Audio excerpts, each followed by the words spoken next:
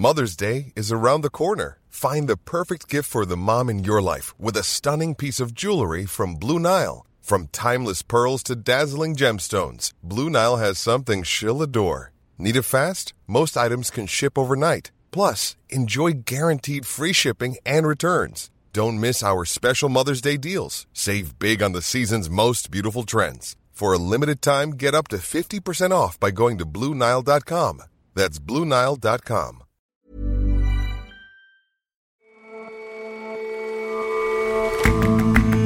Hello and welcome to The Intelligence on Economist Radio.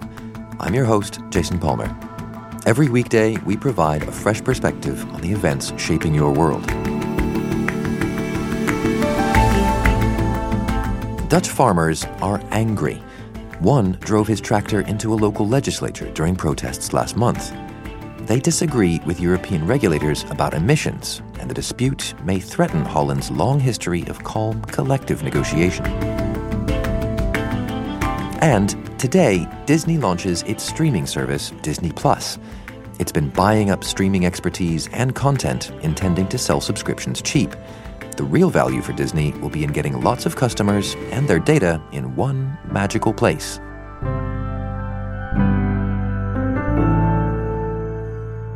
First up, though. Today, America's Supreme Court will begin considering whether President Donald Trump can end the Obama-era immigration program, Deferred Action for Childhood Arrivals, better known as DACA.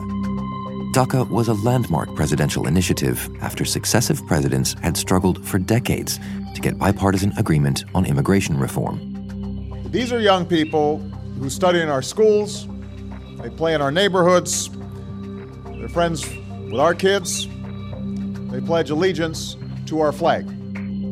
In 2012, the president gave up on passing legislation through Congress and announced an executive order. He created a program for young people who had been brought to the country illegally when they were under 16, allowing them to work and study. Let's be clear, this is not amnesty. This is not immunity. This is not a path to citizenship. It's not a permanent fix. Since then, the program has helped about 800,000 people, often known as Dreamers, and it's been broadly popular. But it was denounced by some as presidential overreach. When Mr. Trump campaigned for office, he vowed to end it. I will immediately terminate President Obama's illegal executive order on immigration. Immediately. And nearly a year after taking office, his then Attorney General, Jeff Sessions, announced that the program would end. Such an open-ended circumvention of immigration laws was an unconstitutional exercise of authority by the executive branch. His ruling was met with protests. Under attack! What do we do? Stand up, fight back! When Dreamers are under attack, what do we do? Stand up, fight back! In 2012, I was able to apply to DACA, allowing me to work and have my dream job as a paralegal. However, now it has been put into jeopardy. Legal challenges have played out for 2 years, and the Supreme Court has been slow to turn to the question. Today, finally, after 2 years, the Supreme Court will consider whether President Trump can lawfully scrap DACA. Stephen Mazie reports on the Supreme Court for The Economist. The outcome is going to affect the lives of some 660,000 people. These are students, doctors, teachers, social workers, lawyers who came out of the shadows when DACA was created in 2012 and are currently protected from deportation and allowed to work. They have graduated from high school or served in the military. These are people who have no serious criminal records. There have been no new applications for DACA since the announcement 2 years ago in October 2017. But thanks to the injunctions against the decision to dump DACA from several federal courts, protections already in place have continued in the meanwhile, and DACA recipients have been able to apply for renewals to their 2-year terms. So what's the main legal argument as to why this rollback of DACA was illegal? The argument they used was that Trump's cancellation of the program was illegal because of an obscure rule in the Administrative Procedure Act. Federal agencies, including the Department of Homeland Security, which is the agency that issued this rule, cannot be arbitrary or capricious when they change regulations. In other words, when making a change to a regulation, especially one that affects the lives of so many people, an agency must show that it has reasonable cause for that change. But 3 federal district courts decided Trump had no good reason. The Trump administration has appealed, and although the Supreme Court delayed hearing the arguments for quite a while, they finally agreed to take the case, and that's the oral argument that we'll be hearing. And then the justices will think about it for a few months. They'll talk in conference, they'll draft opinions, and the ruling will come sometime in the spring. So we heard about the arguments of the challengers here. What will the administration make in the way of a counter-argument? Well, the Trump administration really has 2 arguments, and they lie in some tension with each other. Firstly, the government's lawyers will argue that the Supreme Court simply has no power to meddle in this matter, doesn't have the power to review the Department of Homeland Security's decision. Now, failing that, Mr. Trump is arguing that rescinding DACA is legal because DACA was illegal and illegally promulgated in the first place. That is, that Mr. Obama bypassed Congress to effectively legislate via executive action. And that, Mr. Trump and his lawyers say, is both illegal under immigration law and unconstitutional. Now, this has always been a bit of a strange argument because it seems the Trump administration would have been legally within its rights to end DACA as a matter of policy. Presidents come and go, they have different priorities, different policies, but staking the cancellation on the idea that DACA is illegal and was illegal from the outset, as we've seen with all these lower court decisions, is a much weaker and much more fraught way to justify that change. But if it was a weak and fraught way to justify canceling the program, and he had a stronger legal option, why is it Mr. Trump chose to claim DACA was illegal? Ooh, that's an interesting question. And it's one the government is probably asking itself right now and perhaps kicking itself over. It's possible Mr. Trump, he may have been aware that overturning it on policy grounds would have been unpopular with a lot of people. Polls have shown that Americans on both sides of the aisle are strongly in favor of protecting the dreamers. So, I mean, even President Trump at certain moments seems to have been one of those strong supporters of the principle, at least, behind DACA. In a Twitter post that he wrote just weeks before he sent Jeff Sessions, his first attorney general, out to announce that DACA was being canceled, Mr. Trump asked, "Does anybody really want to throw out good, educated, and accomplished young people who have jobs, some serving in the military? Really!" exclamation point. But if you look at the replies to that tweet from many of Mr. Trump's fans, you could see that for most of his hardline anti-immigration supporters, to allow DACA to continue would have been seen as an unacceptable caving to the liberals when they want immigrants deported and not supported. So you say the number of people affected by this is something like 660,000 people, largely young, very often employed. That's a lot of the workforce to lose. What does the business community make of all of this? It's hard to find anyone in the business community who thinks that ending DACA is a good idea. And there are some very big hitters like Microsoft and Apple who are campaigning against rescinding DACA, saying they have hundreds of dreamers on their payroll. Apple wrote an extraordinary friend of the court brief telling the justices this is a moral issue and telling the stories of 8 of the DACA recipients who work for Apple. That's 8 of some 443 people who work at Apple whose protections would expire if the Supreme Court lets Mr. Trump end DACA. And about the court itself, under Mr. Trump, it's tilted more conservative. Is there anything about that or Mr. Trump's record with the court so far that gives you a hint as to the administration's chances here? The hints might go in different ways. It's tough to say. I mean, generally speaking, with a 5-justice conservative majority, 2 of whom were appointed by President Trump, a battle over presidential power would probably favor Mr. Trump.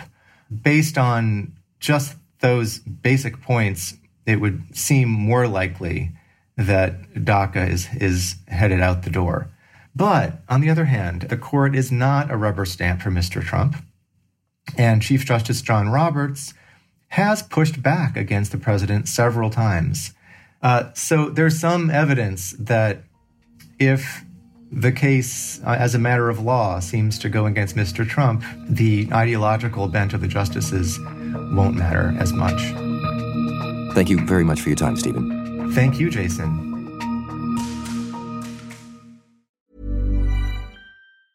Hi, this is Janice Torres from Yo Quiero Dinero.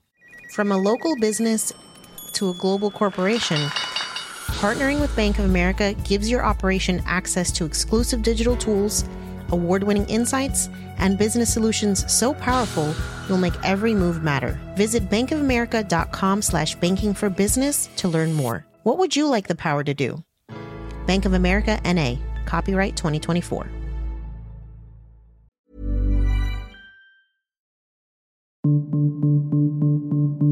Farmers in the Netherlands are an industrious lot. The small country is the world's second largest agricultural exporter after America. It has the most pigs per square kilometer in Europe. Recently, though, Dutch farmers have been getting more attention for protesting. The Dutch farmers who were protesting against potential tougher environmental regulations started out by scheduling a demonstration in The Hague. They got permission to bring 75 tractors, and instead they showed up with 1,000. In the course of driving their tractors from all corners of the Netherlands to The Hague, they caused the largest traffic jam in the history of the country. And they then crammed into the demonstration grounds in The Hague and overwhelmed police, who sort of threw up their hands and let them do whatever they wanted to. Matt Steinglass is our Europe correspondent. That was the first demonstration, October 1st. At the second demonstration, October 16th, in the run-up to that demonstration, they held other demonstrations in local provincial capitals. And the one up in Groningen in the far north got so heated that one of the tractor drivers just drove his tractor through a barrier into a busy bicycle-filled street, and another one jammed his tractor through the front doors of the legislature building and busted it open. What are these marauding tractor drivers so angry about? They're angry about nitrogen emission limits. There's a European-wide directive that countries have to limit their emissions of nitrogen, which means basically ammonia from fertilizer, which contains nitrogen, and nitrogen oxides, which comes from combustion engines. And the Dutch system for limiting nitrogen emissions turned out not to be adequate, so it's going to have to get tougher. The farmers feel that they have already had to submit to a whole raft of ever tougher environmental regulations, and if they have to submit to a new set of environmental regulations, it might drive them out of business. So the Dutch had their own system for limiting these emissions, but it's been found that that doesn't line up with European rules, is that right? Yes, they had an unusually lax system where you were allowed to try experimental approaches that might reduce the amount of nitrogen in the air if they worked, and then you could count those reductions against all sorts of new expansions, like building a new barn that would have more pigs in it or more cows, without having to prove first that your new system actually did reduce the amount of nitrogen you were putting out. So how did this discrepancy come to light then? Well, a small Dutch environmentalist organization sued over the Dutch system. They took that to the European Court of Justice, which ruled that the Dutch system indeed did not meet European standards. It then went back to the Dutch highest court of appeals, which agreed. And that meant that the entire permitting system for new construction and for agriculture, which the Dutch government had based on its earlier system, was now invalid, which means that all of a sudden all these farmers are operating without valid permits, and a whole lot of construction projects have to come to a halt too. Right, so on the part of the farmers then, I mean, has lots of agricultural production been stopped? I mean, is food running short over there? No, the farmers haven't actually had to stop producing food. But if they had plans to, for example, bring more cows into a barn that they had already expanded, then they might not have permits to do that anymore. And in terms of food running short, the Netherlands is such an immense exporter of food. 3/4 of the production in the country is for export. So there's not much chance of milk running out on the shelves of Dutch supermarkets anytime soon. And what about the effects more widely, though, for instance, on the construction industry you mentioned? The invalidation of the permit system is terrible for the construction industry because a lot of infrastructure projects have had to be put on hold, widening of highways and so forth, and a lot of housing projects have also been put on hold, and the Netherlands desperately needs those houses. It's got a quite tight housing market. They're not building enough houses for new people coming onto the market. So that's driving prices higher, and people are getting quite nervous about this.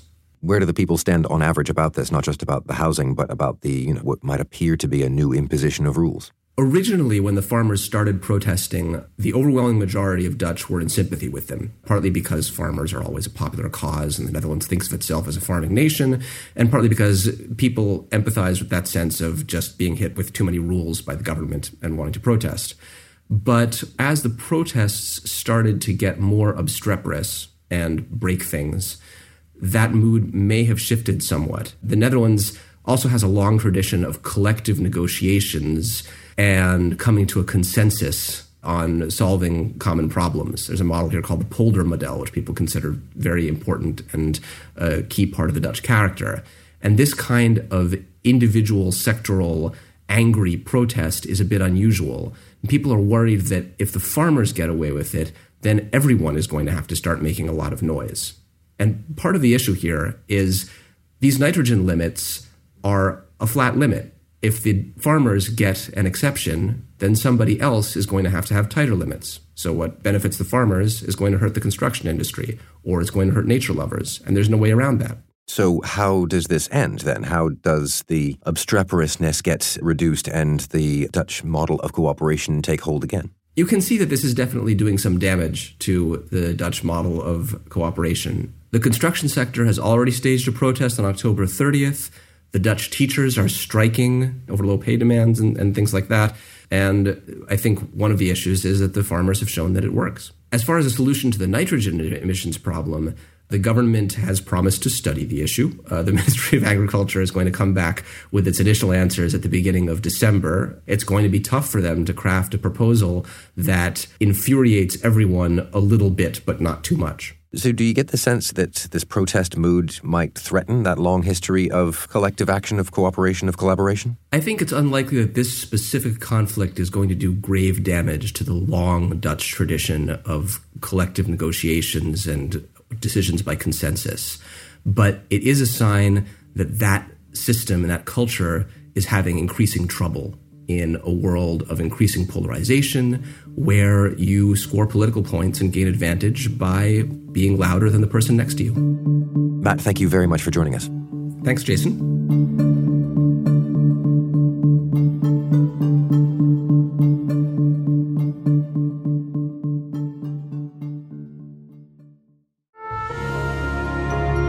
Disney is one of the world's most valuable brands. It's predicted to have made the 8 highest grossing films of 2019, a record for one studio. And when those films leave cinemas, every online video platform like Netflix or Amazon will want to host them. Today, though, Disney is launching its own streaming service.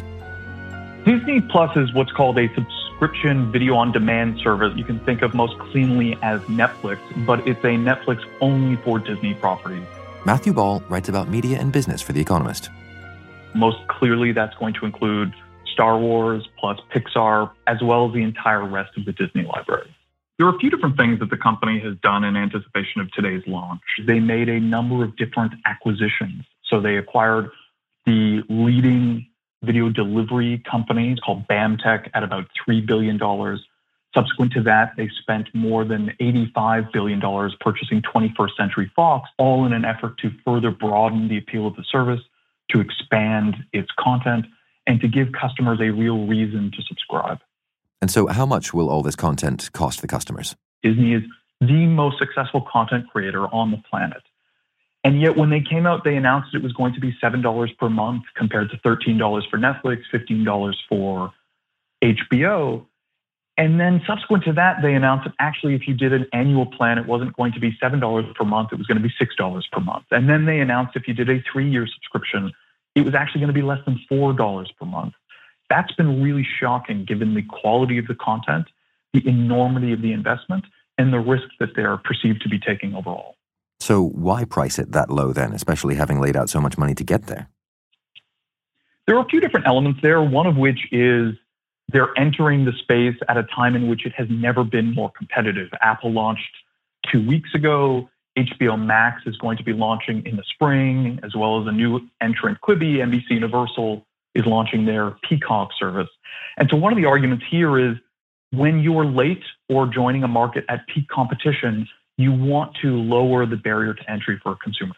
There's a separate element there, which is while the service is being explicitly branded as Marvel plus Pixar plus Star Wars plus National Geographic, Disney is still struggling with the fact that several of its top titles are going to be stuck on competing platforms for years. Black Panther is going to be on Netflix in the United States for several more years. The Avengers is going to be stuck there. And so to some extent, a lower price allows them to cover up for that inadequacy. People will be upset to find out not everything they thought was there is there, but they'll be able to overcome that for the price. So they've just got that price, in essence, to get their foot in the door in a competitive market. The more important element here is Disney is building an ecosystem. That's what they have always done. It has always been about selling toys, about driving consumers to the theme parks, about books, live shows, ice shows. And what they've always lacked, despite that, is a single place where they knew all of their consumers. They knew which content they liked, how much they liked it, how frequently they liked it. And so the premise for Disney Plus is it will allow Disney to, for the first time ever, have a direct connection with its audience. Their hope is they will be able to then monetize that direct connection everywhere else and to a far greater degree than ever before. Ultimately, that is going to be far more valuable than whether or not a service is $7 per month or $10 per month. And you think that that will work, that in essence, tying up the whole ecosystem with the vast stream of data you get from streaming subscriptions will in turn just be a money spinner for Disney? Absolutely. Disney has been doing this to enormous success for years now. And that's been despite the fact they haven't actually been able to talk to a customer directly unless they went to a theme park. That's despite the fact they've never actually known, do you like the Avengers because of Spider-Man or because of Iron Man? And so you don't need to believe that magic data is magically going to make them better at making TV or movies. But it's reasonable to conclude that having this access, having this data, will allow them to do a better job of convincing you to come to a theme park, about convincing you to buy a toy. Matthew, thank you very much for your time. Thank you. It's been my pleasure.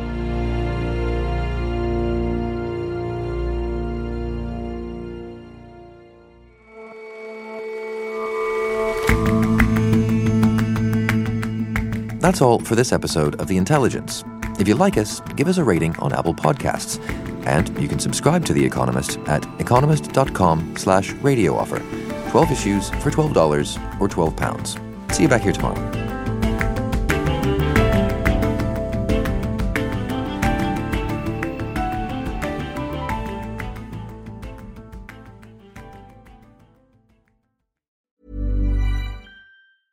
Hi, this is Matt and Sean from Two Black Guys with Good Credit.